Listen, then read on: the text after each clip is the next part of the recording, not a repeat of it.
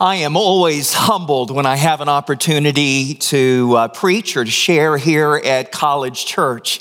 I realize that when we gather together here in this sanctuary, that we are on holy ground. And I recognize that and am humbled by it. I invite you now, if you would join with me, let us go to the Lord in prayer. Allow the words of my mouth and the meditation of our hearts be acceptable in your sight, O Lord, our strength and our Redeemer. Amen. I grew up in the 1980s. I graduated from high school in Arkansas in 1984. I finished college in Kentucky in 1988. I love the 80s. It has the greatest movies, and it has the best music.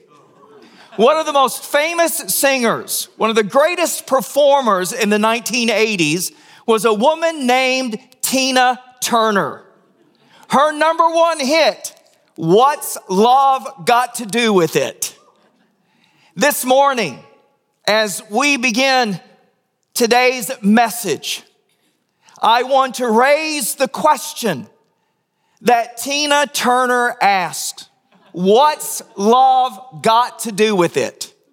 Answer, love has everything to do with it. At the very heart of God is love.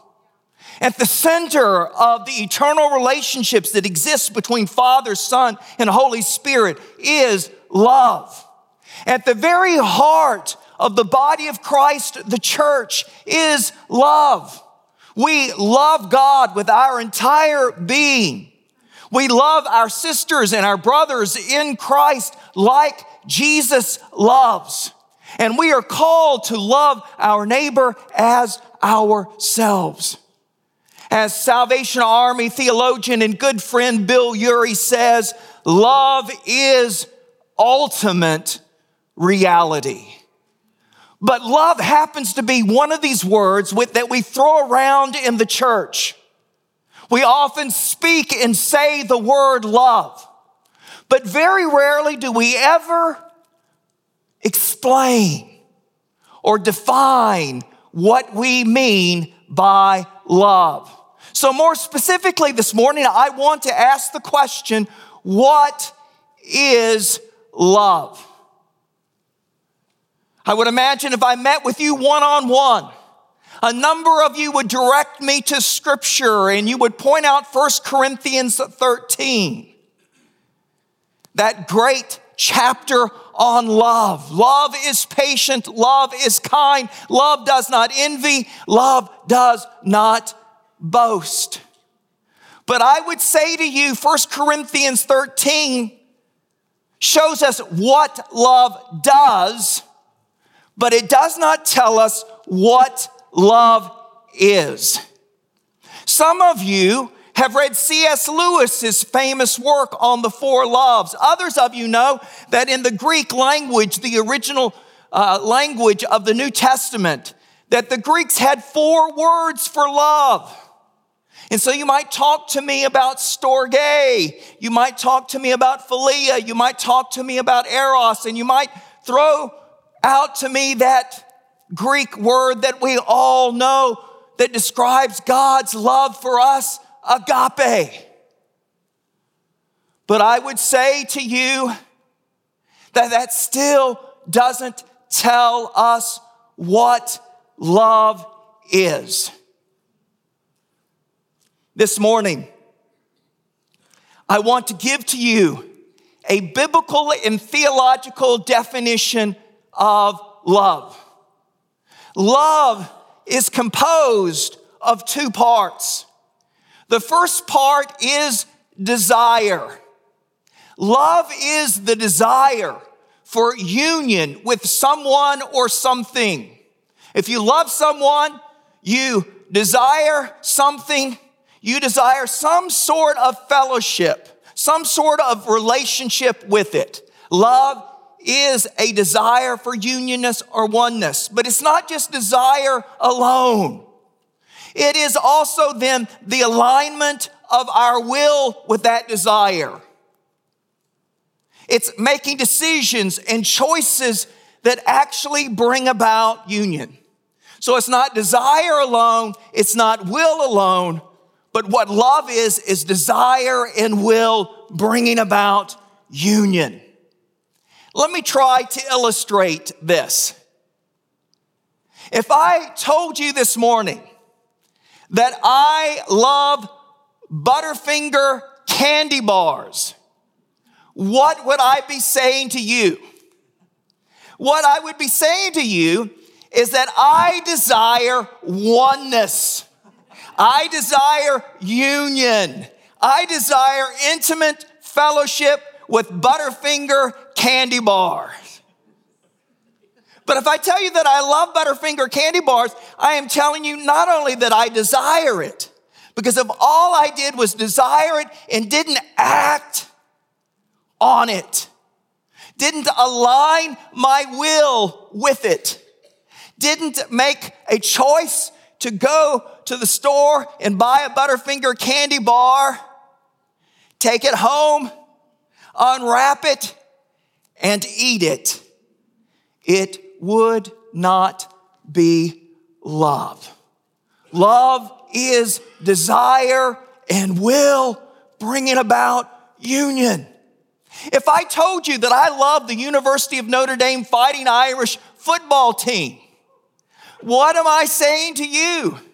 What I'm saying is that I have some desire for union or fellowship or oneness in whatever degree is possible for me given where I am and who I am in life.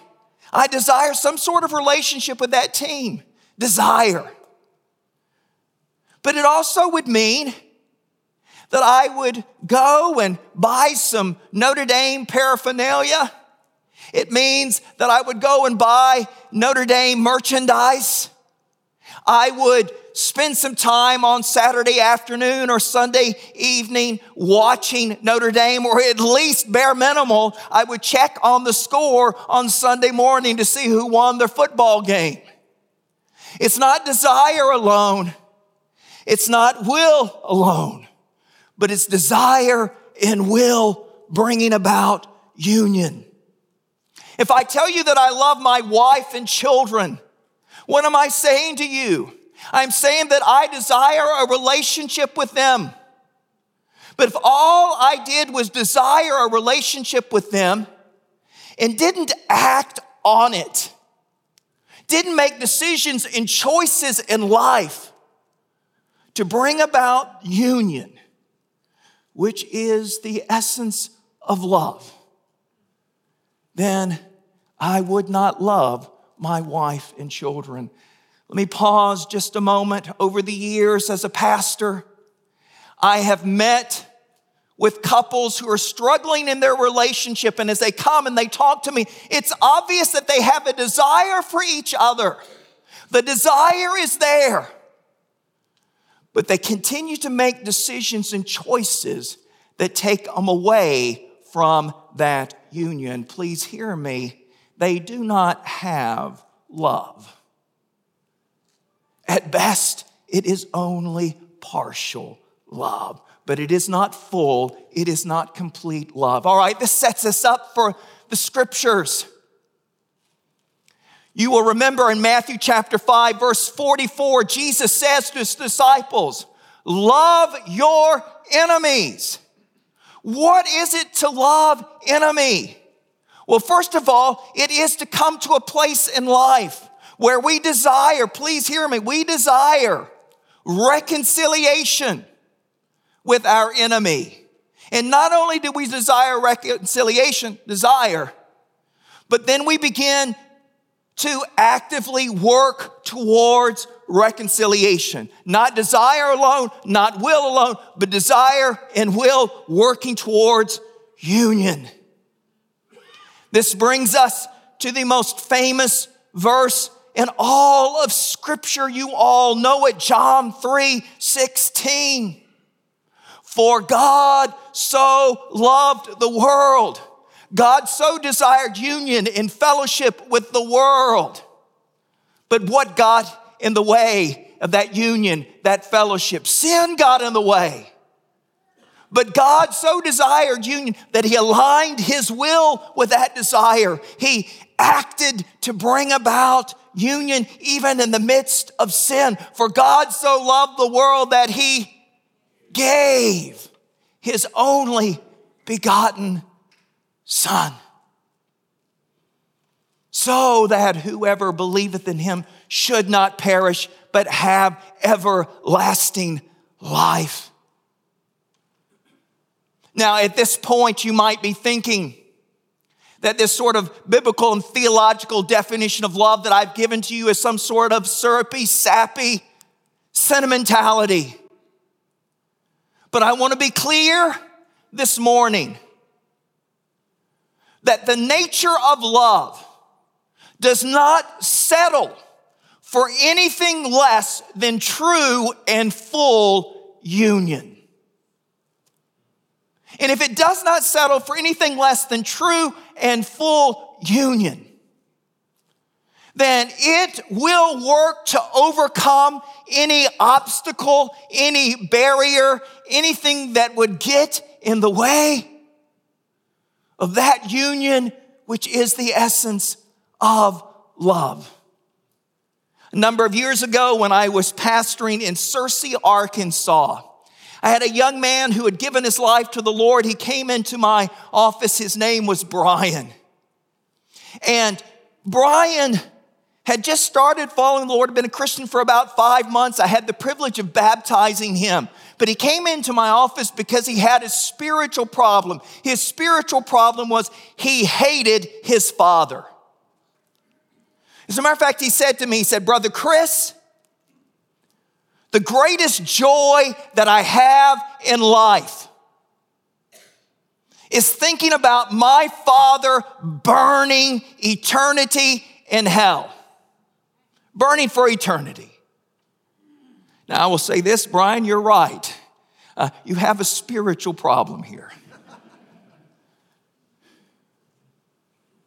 Brian's father was an alcoholic and someone who had not just verbally abused him, but physically abused him as he was growing up in the home. And he hated his father.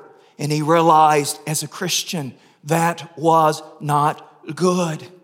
And what was interesting is that as we began to work with Brian, you could see that the Lord began to transform his desires so that he began to desire reconciliation and oneness with his father.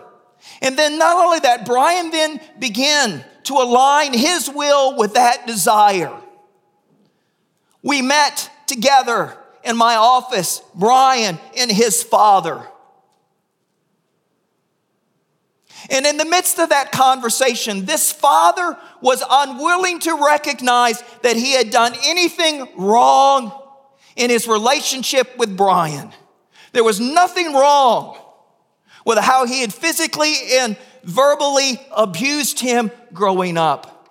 Now, I want to ask you this question. Is it possible for true union, true restoration of relationship to take place as long as that father is unwilling to confess and to repent of what he had done to Brian? Sometimes we have trouble reconciling love with holiness. Do you want to know at least a great part of what holiness is? Holiness is what love requires for union. Holiness is what greases the skid. It is what allows an adhesive to take place in the relationship of love. Let me try to illustrate that with you this morning. I can tell you this morning that I love you. I love you to the degree to which I am capable of loving you, given the circumstances of our relationships. Some of you I know better than others. And so I have a different relationship of love with you. But I can say to you this morning, do I earnestly desire union and fellowship with you to the degree to which I am capable of doing? Absolutely. But it's not just desire alone, but it is also will alone. It's also will as well. That I make decisions and choices that facilitate that union. How many of you realize that if I'm truly going to love you to the degree to which I am capable of loving, given the circumstances of our lives, that it requires me to treat you in respectful ways.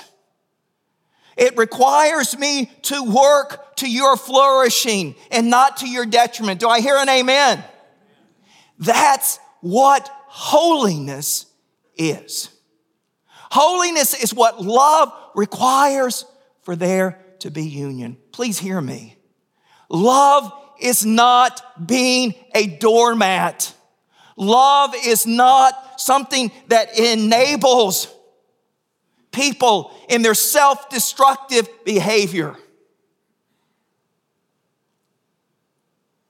Love seeks to overcome all barriers, all obstacles that keep us from having that fullness of union, which is love. All of this to set us up for this passage of Scripture that we have this morning. In this passage that was read to you, Jesus says not just once, not twice, not 3 times, but 4 times, Jesus said, if you love me, you will obey me. He says it first of all in verse 15. If you love me, you will obey what I command. Verse 21.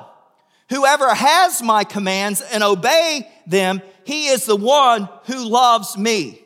Verse 23. Jesus replied, if anyone loves me, he will obey my teaching. And then in verse 24, he states the same teaching by way of negation. He who does not love me will not obey my teaching. Jesus is saying this. If you desire union, fellowship, oneness with Christ, if you desire to walk with Christ, then you must align your will with His. If we do not align our will with His will, then there is rupture in relationship. There is separation in relationship. Jesus said, if you love me, you will obey me. You will keep my commands.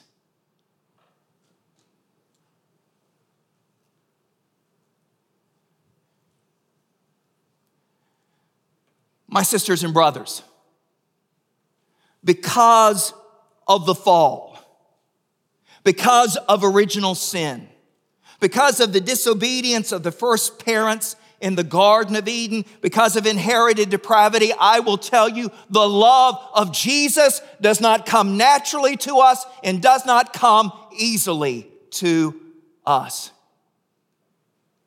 And if you and I are going to be set free to love Jesus, then God has to address the problem of desire and the problem of will. Because the truth of the matter is, as a result of the fall, you and I neither really desire union with Christ, nor are we able to align our will to bring about that union. First is the problem of desire. Martin Luther, the great reformer, helps us to understand the problem of the fall. Luther said, as a result of original sin, that you and I come into this life in such a way, hear this vivid language. We wickedly, curvedly, viciously seek all things, even God, for our own sake. Luther's point is this: the fall doesn't bring atheism into our lives, although it can. What the fall does is that it may allow us to acknowledge God. It may allow us to worship God. It may allow us to serve God. And please hear me. The fall can even empower us to lay down our lives for God. But here's the kicker: for our own sake.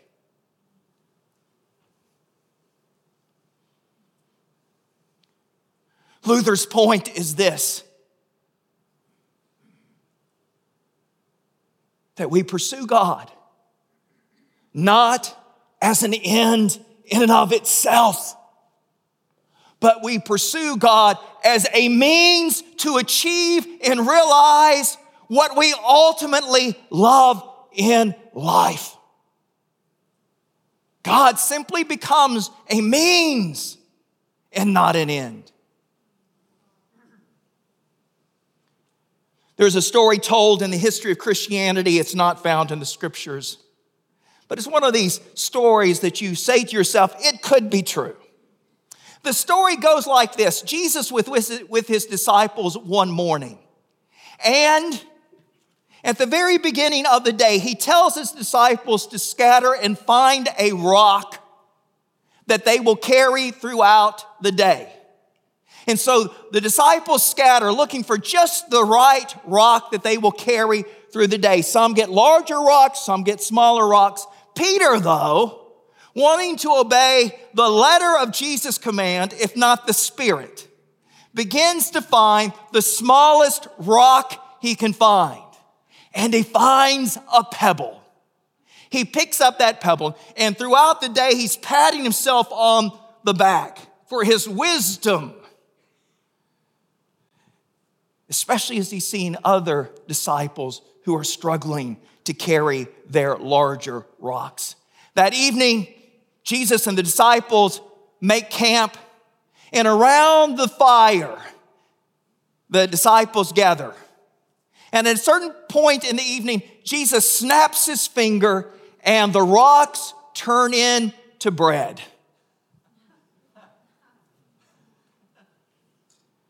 Poor Peter didn't even have a morsel of bread that evening, and he goes to bed not only angry, but very hungry. The next day, Jesus gives the same command: find a rock that you will carry throughout the day. The disciples scatter. This time, Peter finds the largest rock that he can carry. And so as he's going through the day carrying his large rock with great difficulty, with great struggle, the only thing that keeps him going is that he will finally have his belly filled at the end of the evening. Well, they come to the place where they spend the night. They're gathered around the fire. And this time, Jesus doesn't snap his finger. He does not turn the rock into bread. And Peter has had all he can take. And so in anger, he unloads on Jesus. And Jesus simply turns to him and asks, Peter, were you carrying that rock for me? Or were you carrying that rock for you?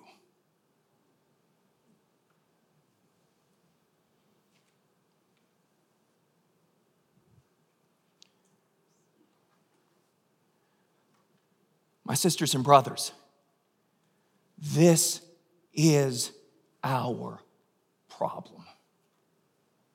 We're willing to serve Jesus as long as Jesus gives to us what we ultimately love. That love can be fame, that love can be fortune, that love can be recognition, that love can be self-fulfillment, that love can be the desire to be loved by others, to be accepted by others. But we use God as a means to that ultimate love and not an end in and of itself. My sisters and brothers, I want to ask you this morning, what do you desire? What do you long for? Do you desire nothing more in this life than union and fellowship with Jesus? Or is Jesus simply a means to something that you love and desire more? Whatever else it is to be born again, whatever else it is to be spiritually regenerated, it is to have a transformation of our desires so that our love of Jesus is the end of our lives and not the means to something more or beyond. We love Him above all else. That is the problem of desire. We must come to a place, if we're truly going to love Jesus, that He is the ultimate end for everything that we say and do in any other love that we may have in life. But there is a second problem, because love isn't just the desire, but it is also the will, the alignment of the will with that desire. I don't know if you've ever experienced this in life, but it is a miserable life. It is a horrible existence to desire union with Christ above all else and not be able to align your will with that desire. This is what's described so vividly in Romans chapter 7. The good that I want to do, I desire to do, I am unable to do. That which I do not want to do, I find myself doing. The problem of the fall is that even when there's a transformation of our desire, we struggle aligning our will with that desire. A number of years ago, I was trying to think about it this morning, I think it was 6 years ago, I found myself in Edinburgh, Scotland. And I was hiking outside of the city. And I came, as on this path, I came to a stone wall. And the path led to some steps that went to the top of the wall, and then there were steps on the other side that you went down. But I came to this wall, and for some reason or another, this idea entered my mind. Chris, why don't you just jump over the wall? Why don't you just jump over it? It'd been a while since I'd had a nice challenge like that. And so I did. I backed up. I knew I couldn't do it standing still. And so I began running towards the wall, and I jumped as high as I could. And I knew in the moment that as soon as I left the ground, I was not going to clear the wall. And sure enough, my legs hit the very top of the wall, and I tumbled over to the other side. And being a good American, what was the first thing that I did? I looked up to see if anybody saw what happened. And lo and behold, as fate would have it, or maybe God in His providence had it, There was a group of young people that were heading on the other side, and they saw everything that had taken place. They immediately ran to me to see if I was all right. I have to tell you this. It's the first time that it happened in my life. It's happened since then. But as they were helping me and making sure I was all right, God bless them for that, a couple of them in the back, I heard them say this: "What was that old man thinking?" What was that old man thinking? I wanted to jump over that wall, to recover the days of my youth. I gave it my very best shot, and I failed. Many of you know what it is to have a desire to follow Jesus, walk in obedience to Him, to truly love Him, and not have the strength of will to walk in obedience. There may be those areas of your life in which that obedience comes fairly easily, but for most of us, there are strongholds in our lives that keep us enslaved and keep us from being able to truly align our will with Christ's will. But Jesus, in this passage of Scripture, has good news. And Jesus said this. He's speaking of the Spirit of truth, who said that the world, this is verse 17, the Spirit of truth, the world cannot accept Him because it neither sees Him nor knows Him. But you know Him. Here's what Jesus says: for He lives with you and will be in you. Verse 26, speaking of the Spirit, but the Comforter, the Holy Spirit, whom the Father will send in my name, will teach you all things and will remind you of everything I have said to you. Please hear me. Jesus isn't just talking about intellectually reminding us of everything that He has taught, but He said when the Holy Spirit comes upon you, that He will in fact empower you to walk in what you know of Him, to walk in what you know of Christ. We know that this giving of the Holy Spirit that Jesus is talking about is going to take place on the day of Pentecost, in which the Holy Spirit will not only be with them, but the Holy Spirit will be in them. And it is not by accident that the Spirit of God falls into the disciples on the day of Pentecost. The day of Pentecost is a Jewish festival that celebrates 50 days, hence the word Penta. 50 days after the deliverance of the children of Israel and the Passover feast in Egypt. 50 days afterwards, God gave to Israel the law on Mount Sinai.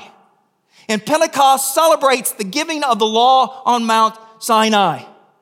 But you will remember that the Israelites, even when they wanted to obey the law, they could not obey it.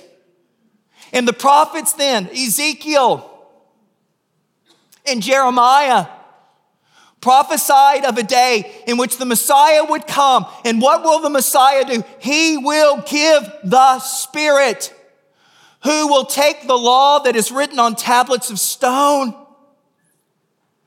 and write them upon the heart. Ezekiel chapter 36, verses 26 and 27 says that when the Spirit comes, He will write the law upon our hearts.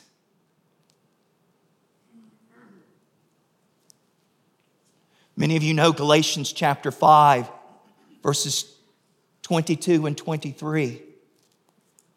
The fruit of the Spirit. And you will notice that is singular, it's not plural. It doesn't say fruits of the Spirit, it says the fruit of the Spirit.